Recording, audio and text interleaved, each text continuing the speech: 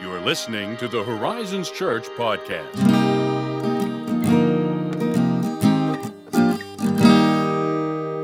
Who talks first? Oh, you do. Do I talk first? You do now. Do you talk first? We did this recently. Yeah. This almost exact same segment and referenced that line Really? from Star Wars Episode 7. Oh, that's right. I don't know if it's recent, like, as far as the release order of these episodes, Right. but it is recent in my recording mind. Okay. Because, hey, there's a secret, listeners, behind the magic. Ooh. Like, we record episodes, but then we don't necessarily release them in the same order we recorded them. Yeah. What? No, Josiah, no. We record this immediately after church on Sunday, every Sunday. Speaking of every Sunday, we just started a new series. Whoa, segue! I feel like I take away from it when I call attention to it because that was really smooth. I mean, that was excellent. It was pretty spontaneous, too. It wasn't even planned, was right? not. And I just ruined the magic by No. calling attention to it. I advocate the peeling back of layers. You know? Let's just peel them back. Just like an onion. Yes. Ogres are like onions. Okay.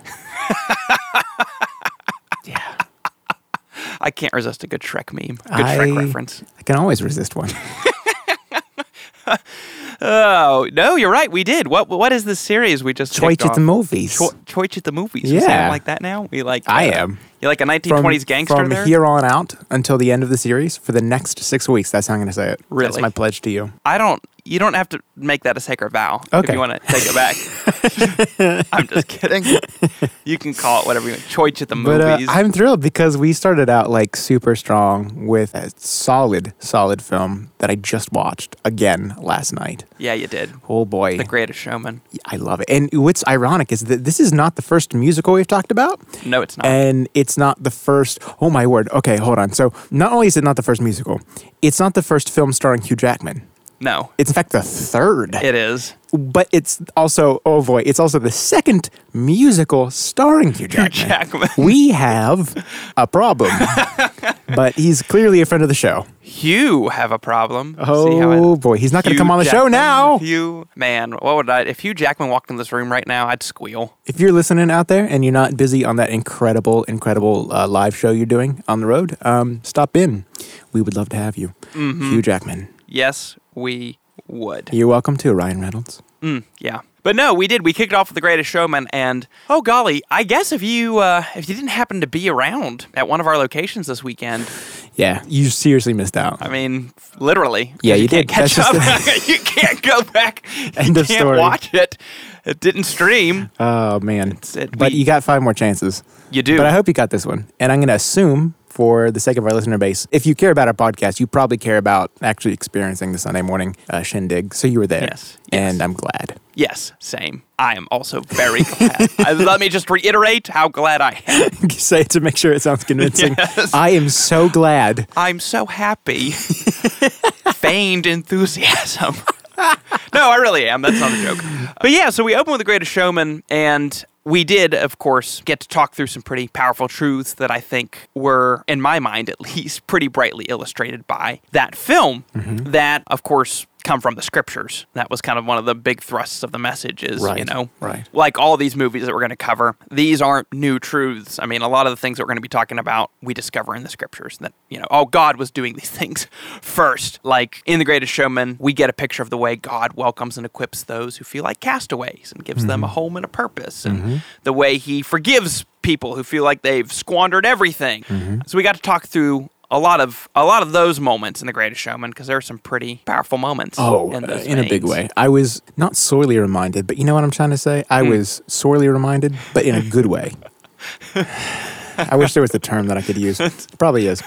Of just how poignant so many parts of this film, how impactful they are. Yeah. To watch again. Oh, man. Yeah, and at the risk of sounding like, I can empathize with, a little person or, a bearded lady. I mean, one of the things I love about movies like that is I think we all really do at one level or another, empathize with characters like that because we all, in our own way, feel a little bit like castaways. And it's funny that you would bring that out because you spend this time seeing all these characters who are very visibly marginalized. Right. For most often their physical appearance or what have you. And I'd say by and large, none of us can relate to that. But what we do have are these private things. Whether anyone even knows about it, it's something that we internalize, and they're like these private insecurities or things that we could self-marginalize or things that are just less visible. Whether people are quick to see them or not, they kind of eat at you. You know what I'm trying to say? Yeah. I didn't prepare that thought. Well, yeah, because I think we all feel that way. And then to watch, say, a film like this and get another picture of a Christ character like P.T. Barnum who comes seeking people like that, going into the shadows and finding them and saying, no, like, you still can have a place to belong. Yeah. And you have a purpose. And in fact, I can take what you might view as your weakness and the thing that might marginalize you and turn it into a strength. Yeah. Now, of course, the parallels aren't exact because P.T. Barnum is kind of a selfish,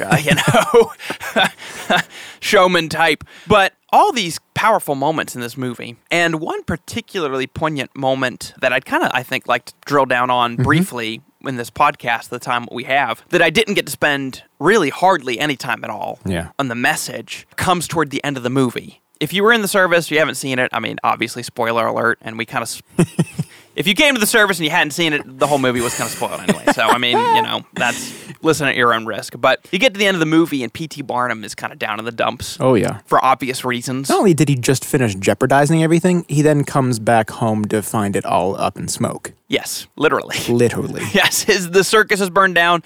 He's bankrupt. He's been evicted from his home by the bank. And then his wife and his children are like, yeah, we're going back. I'm going back to my parents. Exactly. Like, woof, that's a bad place to be. I mean, quickly devolves for him. Yes. That's nightmare territory. Yes. He's feeling like an abject failure, and he ends up back in this bar, as people like that tend to do, Got to go to the bar, and the people from the circus come and find him. These people whom he has once again, he himself is now marginalized. Yeah, it's so sad. Yeah, it's very sad. But these people in the circus come find him, not to chastise him or not to rub his face in his failure, but to essentially say, we forgive you, and you gave us a family, and we want you to get your head back in the game and give us a home again. Exactly. And bring us back together. And at that moment when they come and find him and share this with him, he sings what is, in my humble opinion, probably the most powerful song in the film. I'm inclined to agree. I mean, the first time I watched this movie in the theaters and he started singing this song, well, I was weeping, boy. Woof, doggy. I mean, who's surprised by that? Here's my surprised face. Wow, Josiah talking about weeping at anything, movie or art or book. But he sings this song, and the opening lines go, I saw the sun began to dim, felt that winter wind blow cold. A man learns who is there for him when the glitter fades and the walls won't hold. 'Cause from that rebel what remains can only be what's true. If all was lost, there's more I gained 'cause it led me back to you. So incredible. That that gives me chills just to hear it. Right now, I'm like, oh, that is just... Yeah. That is so good. And strangely enough, those words are almost directly, I don't know if they lifted them, but those are almost an exact mirror of the words of the Apostle Paul in Philippians 3, when he wrote, whatever gain I had, I counted as loss for the sake of Christ. Indeed, I count everything as loss because of the surpassing worth of knowing Christ Jesus, my Lord. And I think that kind of moment, the moment where you're down and you've hit rock bottom. Yeah. And you feel like you're an abject failure. And maybe it is through your own choices. Like P.T. Barnum. Oh, sure. It was his own squalid choices. Yeah. That by and large, he dug his own grave there. Yeah. And those moments, eventually, I think a moment like that comes for every one of us. There's a moment where we all, whether we've hit it yet or not, a moment where we all have hit rock bottom, or we will hit rock bottom. And it may happen more than once. Yeah, that's true. And again, I do think we in the West really, really, really go out of our way to try to say, let's just avoid those moments at all costs.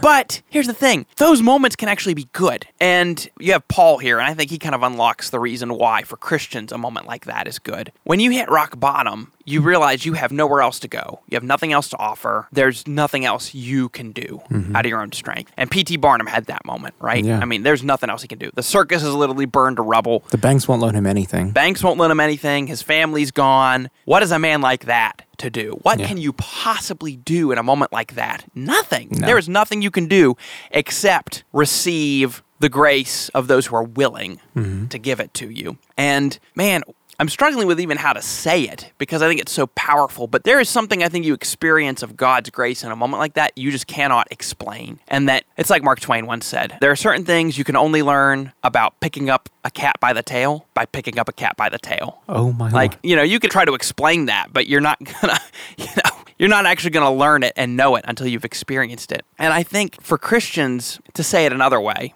and I'm trying to remember now who said this. I read this very recently. I feel bad because now I'm not gonna get proper attribution. If anyone knows who said this, please, email us and let us know. This was not my thought. But someone I was reading recently said, so many Christians try to just avoid suffering. They try to live under the illusion that I don't have to hit rock bottom ever, that if I play the cards in my life right, I can live a scot-free, suffering-free life. But really, what life is choosing how you're going to suffer, what path of suffering you're going to take, and seeing how God will redeem that. For a guy like P.T. Barnum, again, he, I think, hits rock bottom because of foolish choices, right? Sure. It's suffering brought on by his own foolishness. You have a guy like Paul, though, what he says is, he goes on to say, I basically willingly suffered the loss of all things so that I might gain Christ. I think there's a place where Christians have to come to this moment where we have to answer the question, are we willing to suffer the loss of all things? Are we willing to understand and see life the way P.T. Barnum did at the end there, where he says, if all was lost, there's more I gained because it led me back to you? Because that's a pretty hard thing to say Oh man. and actually believe, right? Yeah. You were going to say something and interrupt. I think I was trying to find the word, so it's probably better that you just carried on. I mean, there's an enormity of weight in that, to truly have lost everything and then have the perspective to see how much more is there still to gain. Yeah. Because, I mean, you think about Barnum's character, just again to carry his life as an illustration of this truth. When he says, if all was lost, I mean, he had wealth, he had fame, status, all these things that he thought his whole life would satisfy him. And in many ways, fulfill the expectations of others. Yes. He states in the film, it's like they were another man's dreams that he Yes. was chasing. Right. And I mean, that's so not foreign Right. to us, in the modern day. So But then to get to that place where it's like, I lost everything that I thought I wanted. Yeah. And somehow, having lost, in essence, everything, I somehow gained more. it kind of lifted the veil for him. Yeah. In a painful way, but in a profound way. Yeah, like in a way that from then on out changed the arc of his character completely. In a way that could not have been changed any other way. Like if in that movie, suddenly, he has all this stuff, right? All this fame, everything's going well. And then he comes to just this epiphany where he's like, oh yeah, that's, really, here's my first love. No one's going to believe that. We're going to look at that and say, Yeah. what the heck? Yeah. He can only experience that. The veil can only be lifted through the realization that, oh yeah, I've lost everything. And that can be a good thing. I say that kind of trepidatiously because then I think about me Yeah. losing everything. I'm like, oh, like all the things that I have. And, Well, it comes in different forms. right. Perspective of saying everything can mean different things for different people in different positions, but the loss is something that you're guaranteed to feel at some point in your life, if not, more than a few times. Mm-hmm. And it's never something that can't be used Yeah. or can't be redeemed in some way. Mm-hmm. I find it very, very poignant, again, to use that word, overusing that word, but especially in this movie. Yeah. The whole story of the circus kind of begins with Barnum going and finding Charles, Tom Thumb, the little man there, and saying, I want you to be the star of the show. Yeah. And him seeking him out, finding him, doing that. And then this song, when he sings that line, because it led me back to you, he looks up at Charles. Really? Yeah, he looks up at him. I got chills again. rather than looking down at him, he's looking up at him. Right. And like, that's incredible. it's this strange, like, oh yeah, That's whoa. brilliant. That's crazy. I think that's the key to this, is if the Apostle Paul, again, to quote him, he said this, you could suffer the loss of all things, or, I could offer up my body to be burned, but if I don't have love,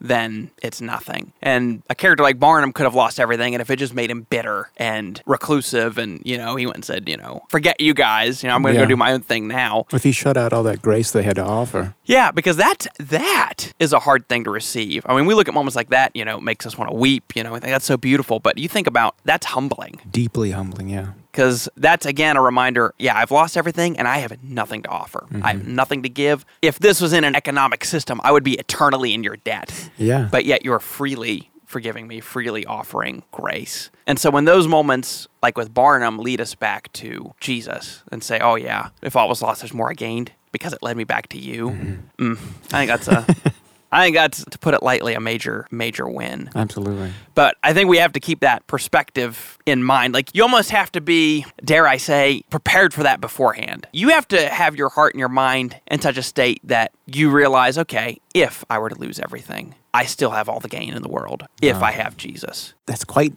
an accomplishment of perspective. It is. And I say that as someone who I definitely know I don't. Because, if I had a flat tire, I would be like, oh no, why? Or I joked a few weeks ago in a message, my Amazon Prime package took 3 days to ship instead of 2, which is perhaps why Jesus said it is very difficult for the wealthy to enter the kingdom of God. First world Amazon. Oh, yes. But all of this was to say, that moment, I think if you can lock on to a scene like that, even in a movie, that can shine fresh light on a passage like this in Philippians 3, where you see, a character like P.T. Barnum, this selfish, kind of self-aggrandizing man who, as it turned out in the end, it looked like, maybe he was using people to... Yeah, there's a weird mixture of having a good heart and the right attitude that is somehow just so almost deviously mixed in with this shrewd businessman. Yes. Sometimes you're like, oh, good guy, P.T. Barnum. And then you're like, who are you? Yes, but then he has this moment, and I think it really is transformative to his character and for the story. It's kind of the climax of the movie, and it just gives him a new perspective. Is such a weak word to use, but it gives him a new lease on life. Yeah. And it can do the same for Christians as it did for Barnum and for Paul, both. If only, of course, we can allow the Holy Spirit to help us see that the loss of all things can be counted as gain. Yeah. Because we definitely need his help to do that. Or at least I do. I know that. Desperately challenging, I think, to hear that, let alone to go through it. Yes. Which, again, I suppose is a reminder. It's like, well, in our own strength, we cannot. Right. Like, if you turn off this podcast and think, I'm going to go do that, oh, good luck, buddy. You got a surprise coming? Yeah, you're going to be in trouble. It is only through the help of the Spirit. Like in the book of Genesis, when the Spirit of God is hovering over the face of the chaotic waters, he has to come and good reference. Bring order to it, bring peace and calm in the midst of that chaos. Bang. So that's a full. That's a good one. It's not really full circle because we haven't mentioned Genesis or anything. We're not like at the end or anything, It's just, I just like saying that. Yeah. Feeling accomplished like that. We just tell ourselves we've come full circle. Yes. Hey, if Barnum had done that, we wouldn't have the same story. Woo! No. See, that was a full circle, Josiah. But yeah, that moment, I think that's my favorite moment in the movie. Really? Yeah. Well, I don't know if anything could possibly compete, so... Yeah, it is, the whole story was heading up to that moment. Yes. So it was really good. It is definitely the capstone. It is. It's just such a good movie. I'm glad we get to talk about that scene, especially. Mm-hmm. And if you haven't watched it, go watch it. That's well all. worth it. Yeah, it really is. Well, unfortunately, it's not rentable at this exact moment. You'd have to buy it isn't. But if you're on Amazon Prime, you can get a 7-day free trial of Cinemax, which will allow you to watch for free if you cancel that trial before the 7 days are up, because that's what I did. Yeah. Listen, free trials are... I've probably used almost every single one available through Amazon. I can never go back to any of those channels ever again. This is the way to be. Yeah. Of course, and it also goes without saying, this is just kind of an addendum, that The Greatest Showman is obviously a highly fictionalized retelling of the story of P.T. Barnum. It's kind of inspired by circus events. Yes. Yeah. P.T. Barnum was obviously a real man, and many of the characters represented were real. Yeah. Many of them, but obviously... Real life is not always that beautiful. You're not always singing the songs and having those kind of moments. Interesting thing, though. This movie was 9 years in the making. It was, wasn't it? And Hugh Jackman has been attached to it from the start. This was his dream project, which I think is so adorable. It is. That's just precious to me. And they almost didn't get the funding for it. Like, studios didn't want to take a chance on an original musical, especially with all of this music. Yes.